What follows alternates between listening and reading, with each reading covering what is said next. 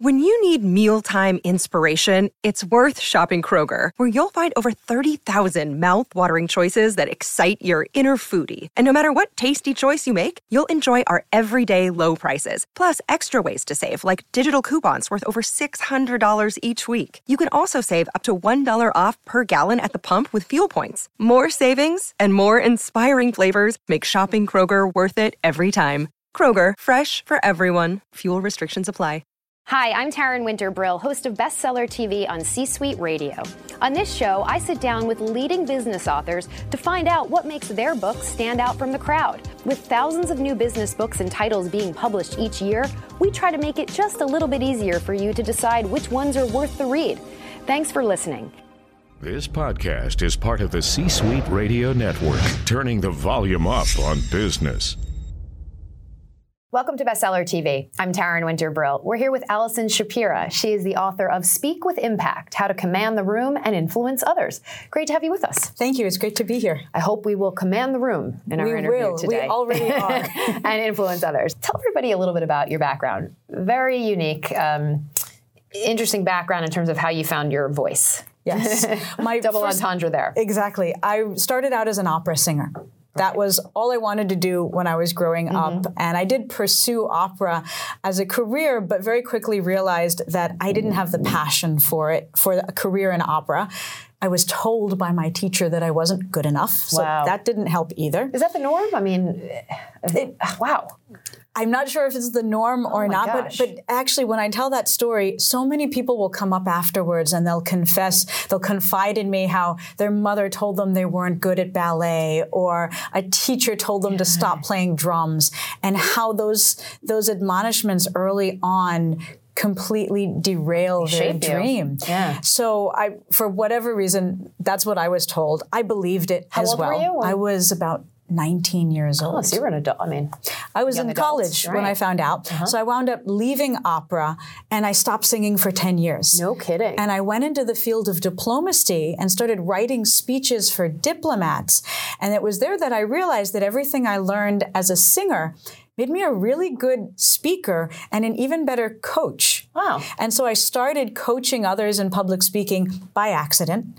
And I started charging money, and I realized there's a business. And then after those first few clients, I started to be more intentional about building a business. Okay. So tell us about the similarities, the overlap there of what you just mentioned. There are a lot of similarities in terms of connecting with an audience. So eye contact, gestures, body language, the need to use breathing to strengthen your voice and command the room based solely on your voice. And these are techniques that anyone needs, especially as they move into senior positions of leadership, when they become the voice that people listen to. They become a role model. They set the tone for the entire company. And so those skills are very, very similar.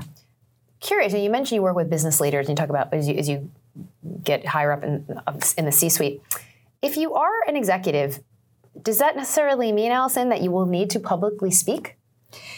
Yes. It does? Yes, okay. Because I define public speaking as any time you speak with one or more person with some goal. Interesting. So it's not simply standing on stage in front of 20,000 people. So it's not a minimum to how many people? No. Okay, now we're in the realm of this is public speaking right here.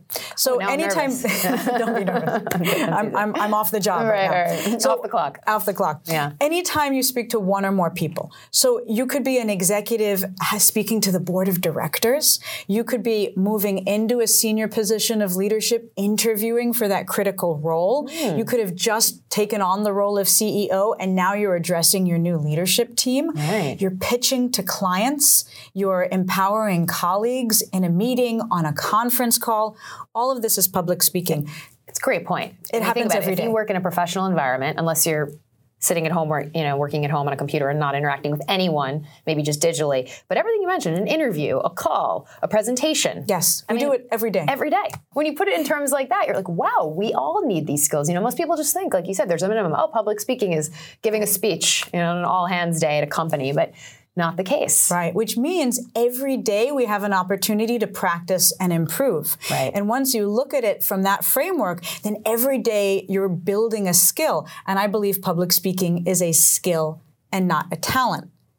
So once you believe that it's a skill, then you can build it every single day, as opposed to saying, oh, I only practice it once or twice a year, so I'm never going to get any better. That's an interesting way to put it. And in your experience, in terms of the feedback you get, what is the biggest challenge amongst your clients? Is there one consistent challenge that everyone is finding, it's difficult to get past? There are a couple different challenges, especially when you get to more senior levels within an organization. The first is that people don't have time to prepare. They're busy. True. They have, some people come in the office in the morning and they have back-to-back meetings throughout the whole day. Right. So they say, how do I have time to prepare? Yeah. And in the book, I provide an easy-to-use framework to take 30 minutes to prepare. And if you're in any position of leadership, you should have control of 30 minutes of your day. So that is a minimum, at least. I mean, if you have to, give yourself the respect to say, okay, I need to block out 30 minutes. You have a busy day, but part of the busy day involves 30 minutes to prepare for this the speech. Well, if you think about the potential impact you can have with a speech, think about the ability to change people's behavior, to get a client to say yes to a deal, to get volunteers to sign up to volunteer for your organization. Isn't that worth 30 minutes? Yeah. Therefore, we have to take control of our schedules for at least that amount of time. C-Suite Radio. Another day is here, and you're ready for it. What to wear? Check. Breakfast, lunch, and dinner? Check. Planning for what's next and how to save for it? That's where Bank of America can help. For your financial to-dos, Bank of America has experts ready to help get you closer to your goals. Get started at one of our local financial centers or 24/7 in our mobile banking app. Find a location near you at bankofamerica.com/talktous. What would you like the power to do? Mobile banking requires downloading the app and is only available for select devices. Message and data rates may apply. Bank of America N.A., member FDIC. So let's talk a little bit about your opera career. How does opera singing overlap? We touched a little bit upon this earlier. I wanted to get into some of the, the unique things that only you could discuss, sort of this performance anxiety. Right. And we all know this, when you see someone on stage who's visibly nervous, their voice shakes. Yes. And you feel so badly for them. It's like, oh no, do they know? And then they know, and then you can't stop it, and it becomes like an involuntary mechanism. So you talk about that. Right. You talk about, speech anxiety. How do you overcome it? So I just wanted to give viewers a little taste of that shaking. What do you recommend? Absolutely. How do you teach that? The benefit of having the operatic background is that I know how to breathe. And I know all of us know how to breathe. But there are particular techniques that I learned as a singer to calm my nerves and project my voice. Wow. Now, as a classical singer, these are critical. If you don't learn these breathing techniques, you don't have a career. As a public speaker or as a leader, as anyone who communicates, these skills are critical and no one ever teaches us. They may tell us to project your voice. They may tell you to take a deep breath, but nobody teaches you how to do it. Right. And so in the book, I provide a framework for people to physically relax to counteract the fight or flight response that's going on in their mind. Yeah. So they center themselves using breathing. Then they use these breathing methodologies in order to project their voice so that when they speak, their voice is strong. It doesn't have to be loud. It still be strong, and that firm, right. And that it resonates and fills a room, and it has an impact. And the more senior you become in an organization, the more your energy dictates the energy of the room. Interesting. And your voice is a big part of the energy that you create in that room. It has a critical impact. No, I'd imagine. You also talk about some of the traps. Things like, they really pique your interest because you talk about fillers, uptalk, minimizers, something called vocal fry. I thought that was a side dish. Yes. Vocal fries, what's that? It sounds like this. Vocal fry is when we're lazy in the way that we breathe and speak, and so we close off the air. And it doesn't command a room. It actually physically takes the air out of your words. And they've done fascinating research about how the use of vocal fry can reduce your job prospects. Really? And interestingly enough, it affects the perception of women more than men. The perception of women. So men and women both use vocal fry, but in one particular study, they found that when women used vocal fry, it more negatively affected their job prospects. Really? Yes. Why? Perhaps because it plays into stereotypes of what it means to be female versus what it means to be a leader.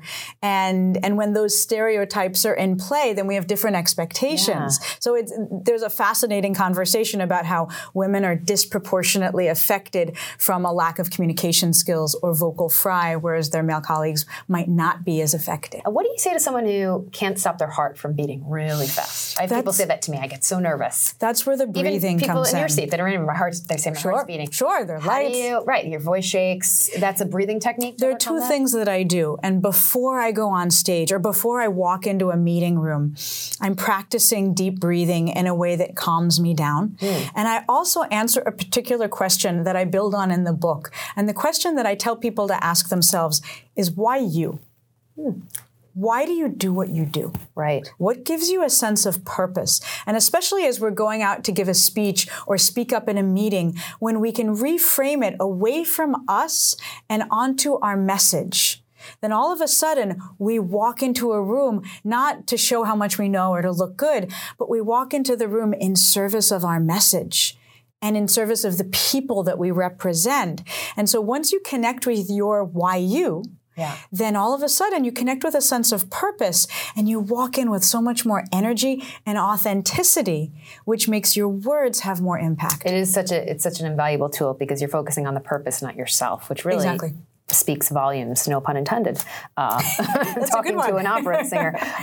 The book's terrific. And, we said it's your first one, but you have some insight, having a vocal background that others don't. And it's definitely evident. Final question. Do you still sing opera? I don't sing opera anymore unless it's by request from a friend. I actually am a singer-songwriter, and I perform as part of a tribute to Joan Baez and Joni Mitchell. Wow. We're called Joan and Joni. Incredible. So I've actually found my singing voice not as an opera singer, but as a folk singer. Wow. And I make that parallel in the book as well, because with opera, there's this feeling that it has to be perfect. Right. The effortless high C. In folk music, it's not about being perfect. It's about being authentic and genuine. And so in folk music, I feel much freer. I feel more authentic. And as a result, I'm much more powerful as a folk singer than I could ever have been as an opera singer. And in the book and in my workshops and keynotes, I make the point that public speaking is not about being perfect. It's about being authentic. Amazing. And I did want to mention that the audience can download a free chapter? Yes. On your website, we're making a free chapter of the book available so your audience can download it, read it, and then hopefully pick up the book for themselves and the rest of their team. Okay. And I keep saying final question, but something is popping into my head, Allison. That's fine. Do you, this is what you do for a living. It's your job to be composed. Do you ever get nervous? Always. You do? I do. Okay. I get nervous all the time.